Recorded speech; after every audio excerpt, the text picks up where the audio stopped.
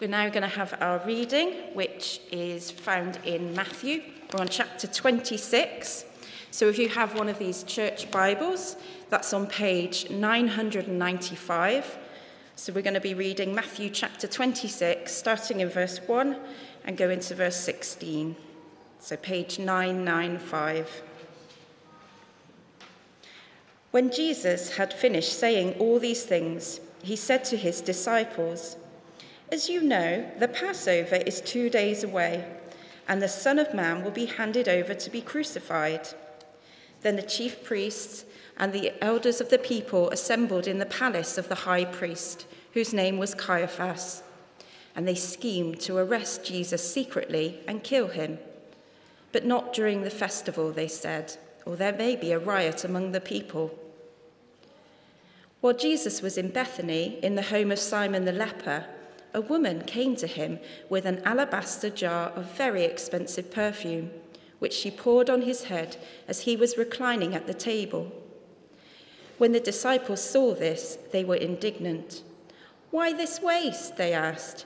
"This perfume could have been sold at a high price and the money given to the poor." Aware of this, Jesus said to them, "Why are you bothering this woman? She has done a beautiful thing to me. The poor you will always have with you, but you will not always have me. When she poured this perfume on my body, she did it to prepare me for burial. Truly, I tell you, wherever this gospel is preached throughout the world, what she has done will also be told in memory of her." Then one of the 12, the one called Judas Iscariot, went to the chief priests and asked, "What are you willing to give me if I deliver him over to you?" So they counted out for him 30 pieces of silver. From then on, Judas watched for an opportunity to hand him over. Well, do have a seat. And if you've got a Bible, keep it open at Matthew 26 and those verses Emily just read for us. We're going to have a look at them now and try and think about this question: how much is Jesus Christ worth to you? I suppose some of that might depend on how much you think a human life is worth. So how much is a human life worth? Some of you might say, well, a human life is obviously priceless. If, like Simon and Ruth or John and Amy, you've just had a new little baby, well, then you might really feel that as you hold new life in your hands. Or if you've lost someone dear to you, someone that you love, as we know our Queen has recently, well, then that life seems priceless. That person is irreplaceable. All they brought into this world, all that they were, all that they meant to us, is then lost. And we see that life as a priceless, precious thing. But there are other ways of calculating the price of a human life. So governments have to do it when they're working out projects. Do you know how much the government thinks you're worth? You're about to feel good about yourself. So, hold on. The government, when they're making calculations, calculate your life as being worth £1.8 million. Look around this room. We've got kind of tens of millions of pounds worth of talent scattered everywhere. So please be careful of the person sat next to you. You probably can't afford to replace them. 1.8 million. Feeling good? But there's another way. If scientists could break you down into your component parts, if they broke you down into the oxygen and the carbon and the nitrogen and the phosphorus and whatever else, calcium, the things that make up you, that's not such great news. The actual physical components of you roughly would work out about £700, or actually less than a top-of-the-range iPhone. So I don't know if that makes you feel better or worse about yourself, but that's where that would be on that scale. But there's one more, and I think this is probably the most shocking of the lot. We tend, when we think of slavery, to think about the transatlantic slave trade, which obviously came to an end many years ago. But actually, slavery continues in this world to this day, and there are about 40 million slaves in the world today. About 70% are women, 25% are children, and the average slave trades for the equivalent of about £65. It is a shocking thing to think you can put a value on human life in that way. Today we're going to be thinking about the value that one of Jesus' disciples placed on him. It's right there in the passage that we read today. Did you see it? Verse 14, then one of the 12, the one called Judas Iscariot, went to the chief priests and asked, "What are you willing to give me if I deliver him, Jesus, over to you?" So they counted out for him 30 pieces of silver. That was an acceptable value to Judas for Jesus. It was about 4 months' wages, maybe the equivalent of 10 grand in our culture. £10,000 was what it took for Judas to betray his friend and hand him over. But as we think today, the bigger question isn't what was Jesus worth to Judas, but what is Jesus Christ worth to you? What place does he have in your life? What place does he have in your heart? And to do that, we're going to see 3 contrasting stories that we've just had read to us. They're almost like a burger or a sandwich. So for those who are already feeling hungry for lunch, this isn't going to help. So there's a burger there, and at the outside, the bread parts are like hate, and the middle part is love. So we're going to see the hatred of the religious authorities towards Jesus, then the love of a woman who knew him well and felt as if she owed Jesus everything, and then the hatred of one of his own friends, Judas Iscariot, who betrayed him. So let's begin with those first 5 verses again. We'll read them again. It says, when Jesus had finished saying all these things, we've been working through Jesus' teachings, but the time for talk has finished. Jesus doesn't say much in the chapters that follow. He's delivered 5 great blocks of teaching in Matthew's gospel, one for each of the books of the law in the Old Testament, but now his teaching is done. Chapter 25 marks the end. The time now is for action. The time now is for Jesus to go all the way to the cross and complete his mission. So when Jesus had finished saying all these things to his disciples, he said, as you know, the Passover is 2 days away, and the Son of Man will be handed over to be crucified.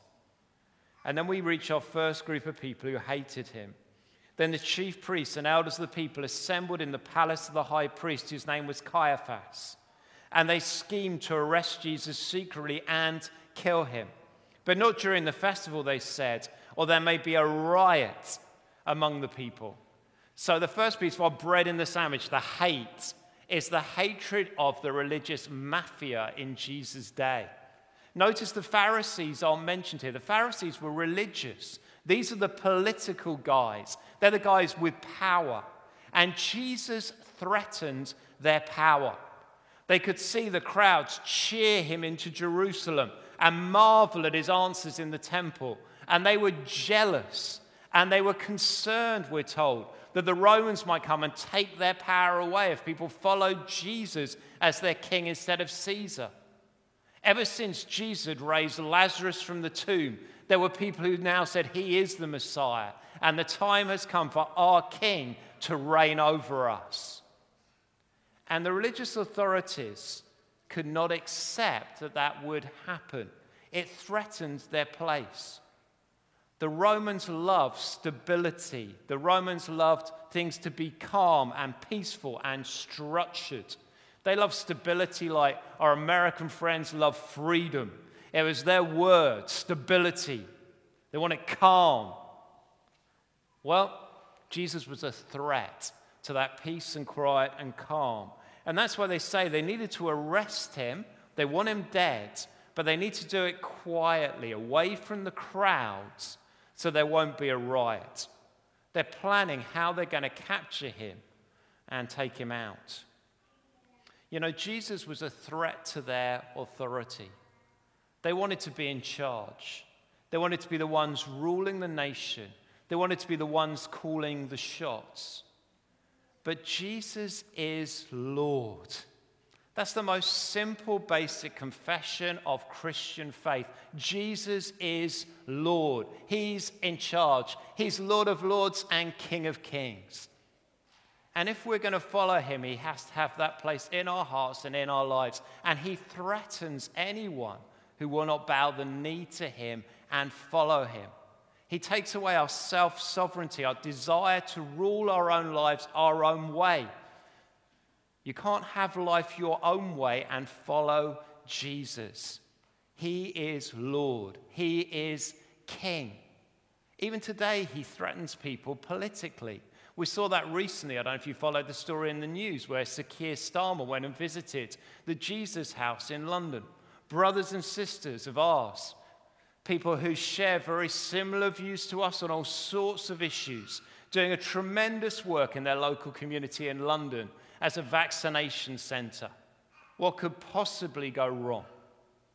And yet, a few days afterwards, he issued a full apology, the leader of the Labour Party, for visiting that church because he'd been put under pressure, because they hold to Jesus' view of sexuality and marriage, the same as we do in our network of churches, where we believe that marriage is between one man and one woman together for life, and all other sexual practice is immoral. That is Jesus' teaching on sexuality and marriage. Don't let anyone lie to you and tell you otherwise. I can show you clearly in Matthew's gospel where Jesus explains these things. Our brothers and sisters at the Jesus House believe the same as we do. And yet a few days after his visit, Sir Keir Starmer took down all the pictures and all the videos of him visiting that place and issued a full and frank public apology for associating with people who hold Jesus' view on sexuality and marriage. Jesus, you see, threatens political authority to this day. You can bow the knee to Jesus, but it will always be costly. And there'll be those who are willing to pay the cost and those who won't. But I don't want to point the finger today at Sir Keir Starmer. The finger points at us, the things that we hold dear. Here are the three most important things to us too. Our own power, our own right to choose how we live our lives our own way. Jesus says we have to bow the knee to him in the small and the large decisions of life and take and follow him as our King. It affects us in the area of money. So by nature we are greedy, and by nature we are selfish, and by nature we use money for ourselves and our wants and what we want. And we often feel like we're doing a good thing if we give a small percentage over to Christian work, as if somehow that justifies us keeping the rest. Do you know what Jesus says? Be generous. He is looking for generosity. He cited a poor widow who put everything she had into the offering as an example as his disciples of what it means to really live for him in the area of money. And the final area for all of us is sex and sexuality.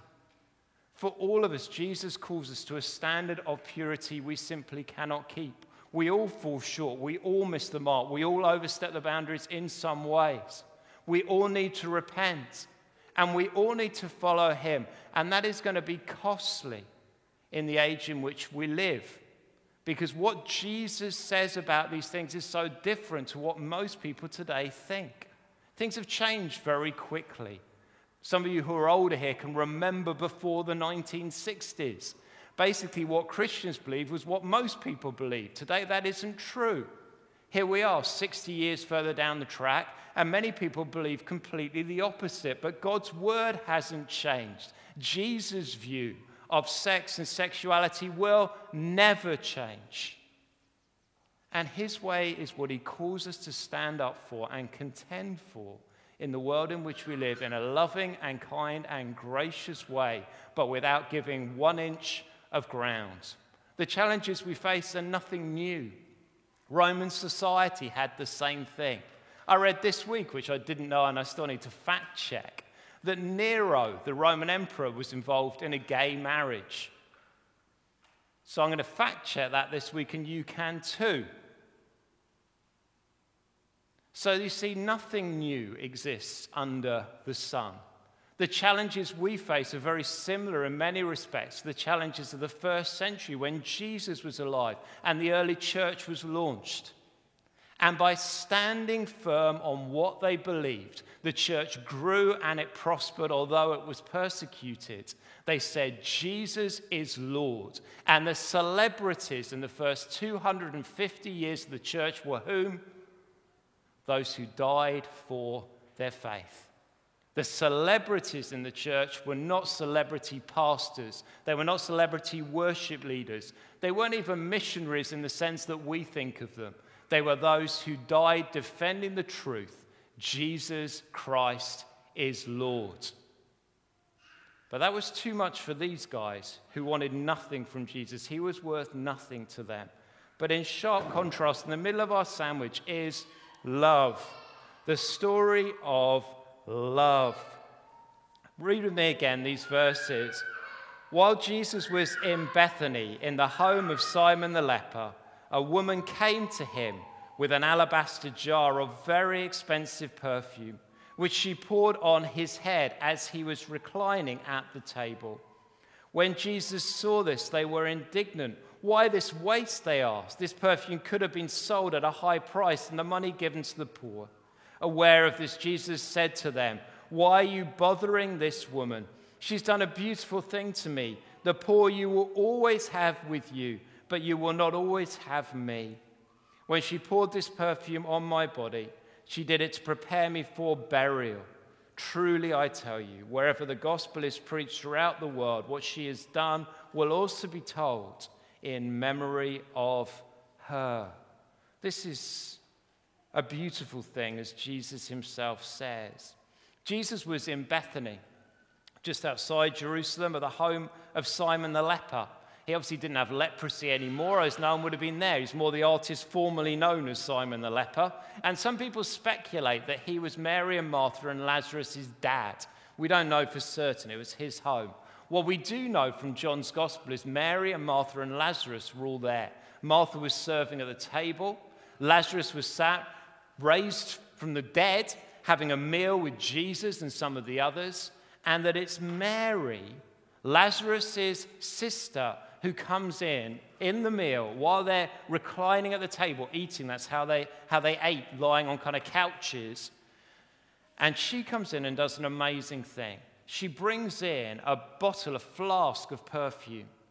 The neck is sealed with a bung. The only way to open it is to break the neck. A bit like if you've ever used a glow stick. You have to break it to make it work. Similar technique, except this is one expensive glow stick.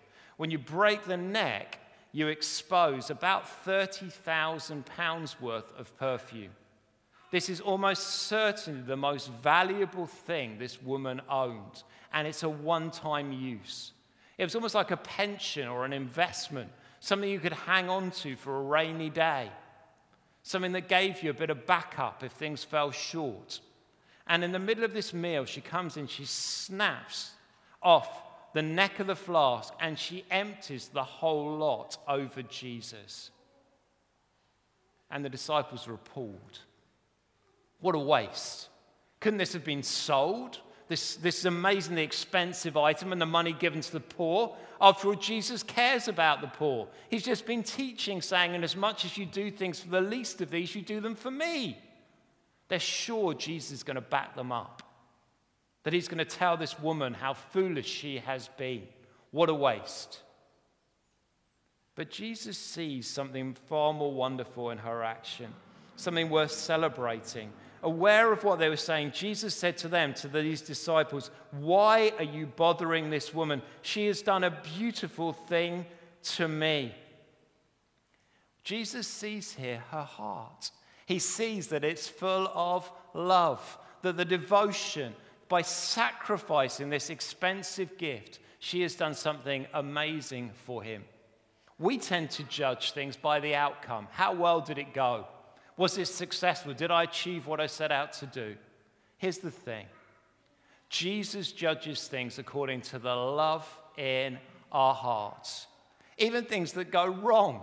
Even things that don't go as we intend. Even things that, humanly speaking, look like a disaster.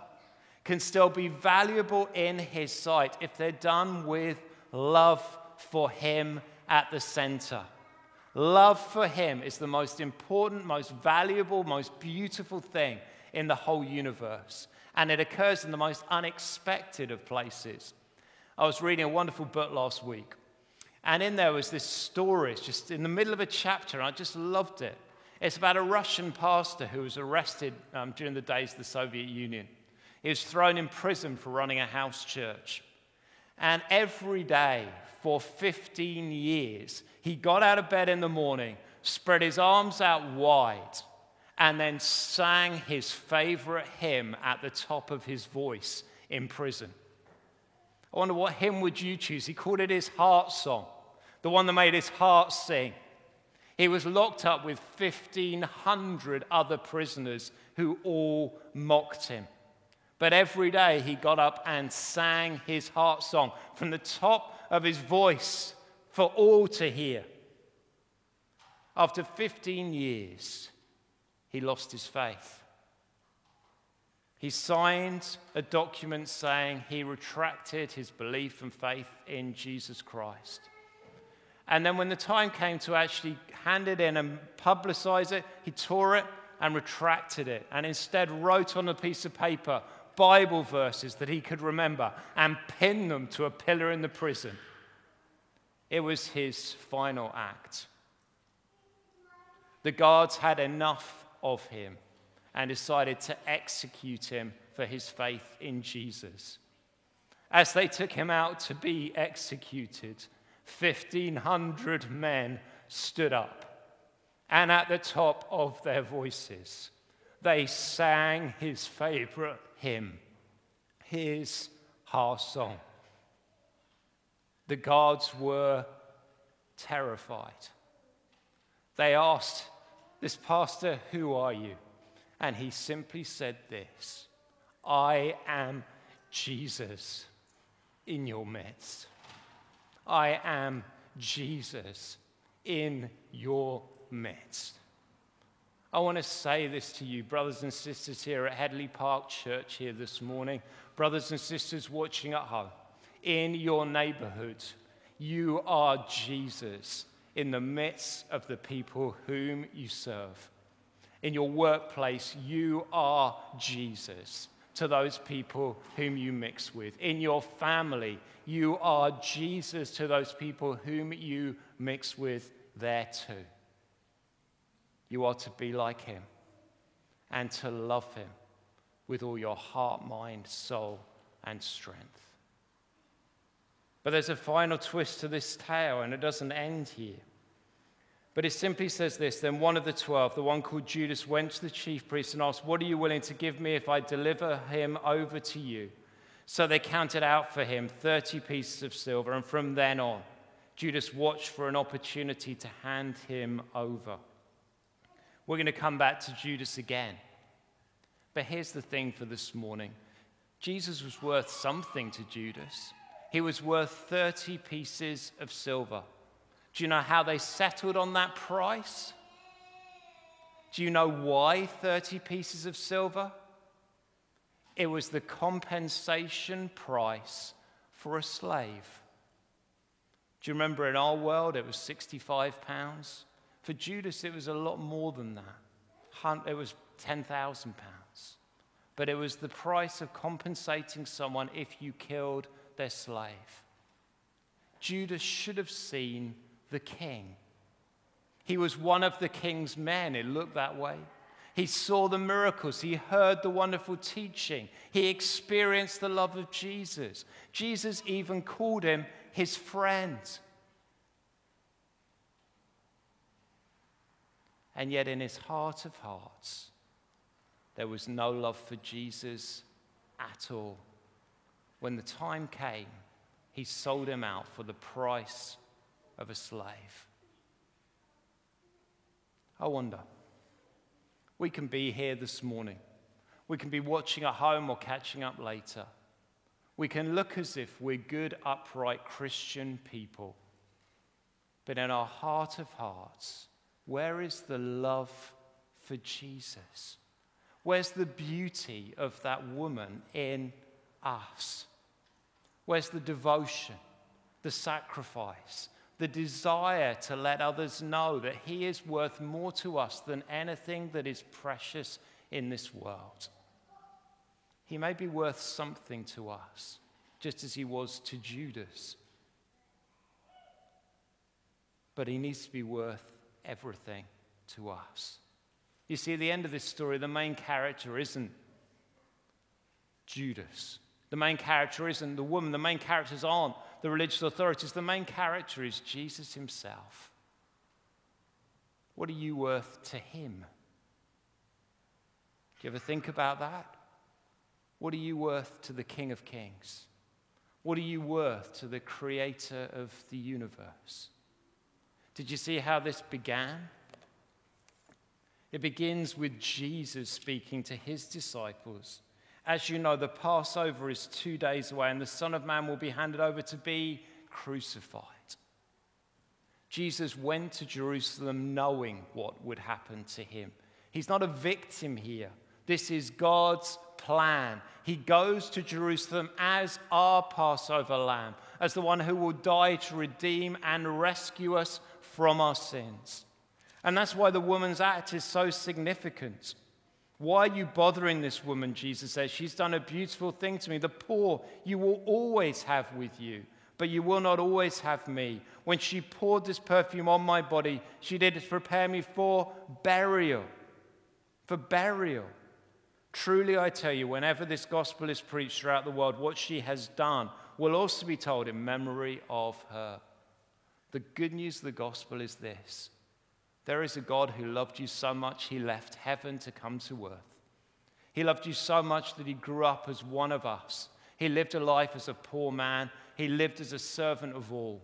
And then he served in the only way that he could. He served you all the way to the cross, where he bled and he died for your sin and mine, that we might be forgiven, that we might be cleansed, that we might be set free, that we who fall short and overstep the mark and get so much wrong might be those who would be called friends of God and sons and daughters of the King of Kings.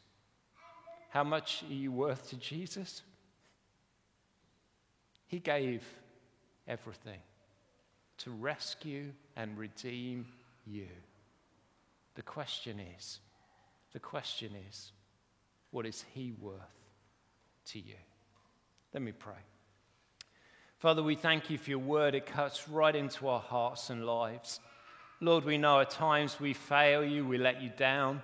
We treat you as if you're nothing, even when you've been so kind and so generous and so good to us. Oh, Father God, forgive us. For any here who have never turned to you in repentance and faith, for any watching at home who have never turned in their hearts, oh Lord, I pray that even this morning, your Holy Spirit would be touching hearts and lives in this place and turning people to the first time to you. But Lord, for those of us who know you, we need to go through daily that process of dying to ourselves and living for Jesus. Forgive us when we still want to hold back from you, when we still want to live our own lives our own way.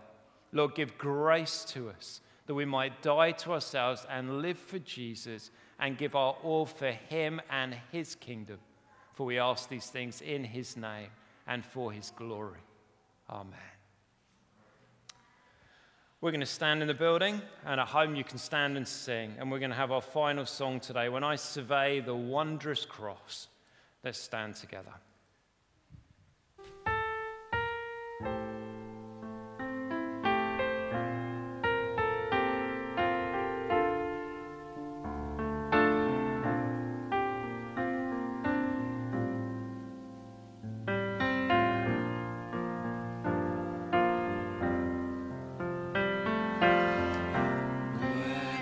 Survey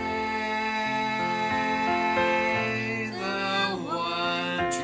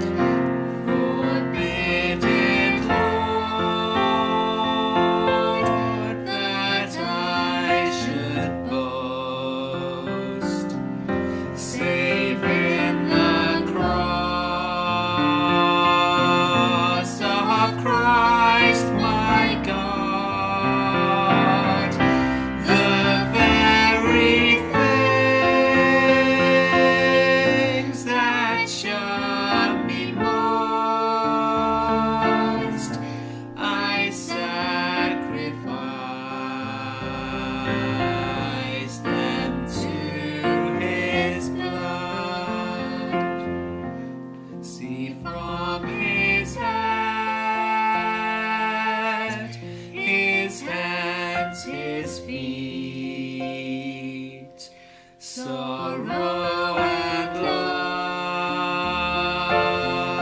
flow mingled down. Where did such love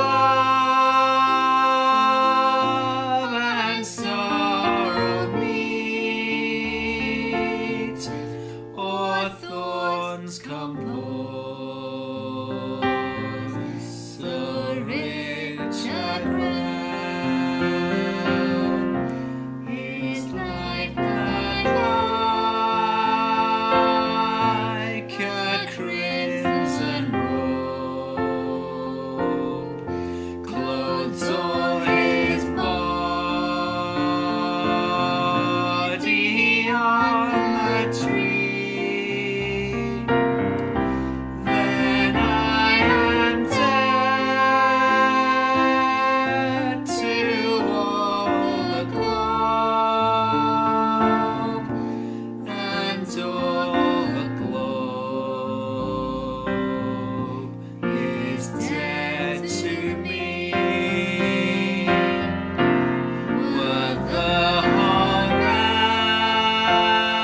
realm of nature mine, that were an offering far too small. Love so amazing, so divine, demands my soul, my life, my all.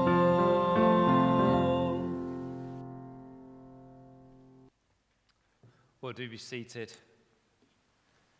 Time this morning is nearly up. We will break for a moment onto Zoom and have a time of communion for those that are able to stay and those that are able to join in at home. Just a few notices this week. So tonight we are on Zoom. We're not back in the building, but on Zoom at 8 o'clock tonight. And Nathan Smith, who is a pastor in North Bristol, Grace Church, is going to be joining us. I don't actually know what he's doing. I've given him a completely free hand, so you'll be finding out with me what he's doing tonight. I said, preach something you think will encourage us. That was my only guidance to him. So we'll see what he comes up with from that. So Nathan's going to be with us tonight. He's a really engaging and godly man. So if you're able to come this evening, please do. Sure, it'll be a blessing to your soul. Tuesday night, we're back in our refresh group. So again on Zoom. If you're not in a group but you would like to be in one, let us know and we can attach you to a group and give you the login details. And we're going to be talking about that question of what is sin that Tim was helping us with this morning. How does that actually affect how we live, and how can we actually learn to be those who put sin to death and live for Jesus? Thursday morning, our prayer meeting's at 9:15, and then we'll be back together in this way next Sunday. So do get signed up with John if you haven't yet already. We can make sure there's space for people here or downstairs. Also to say, they've been mentioned already today, but the Dowlands are now home. Ruth is still recovering from the C-section, so do give them some space. Simon's into his second week of paternity leave, but thankfully we've also been able to find some sabbatical time for him, so he's going to be off until the end of May. So any questions, any pastoral matters in the church, please send my way this week, and I'll pick up on those things. And also to say, do remember Carol, she was prayed for very helpfully by Emily today. Philip's funeral's this week. I'm going to be taking that, so do pray for that. These are sad times, and not to be able to have everybody together they would like to be there is a sad thing, isn't it? It's very poignant seeing the Queen yesterday all on her own, and I think people can feel very alone at these times. So do pray for Carol as she says goodbye to her Philip this week. We're going to pause there, and then we're going to switch over to Zoom. So if you are able to join us at home, please do. We're going to be able to see you on the screen here this morning. It's tremendous encouragement to us when people do that thing. So we're going to take 5 minutes or so now for people to switch over to Zoom.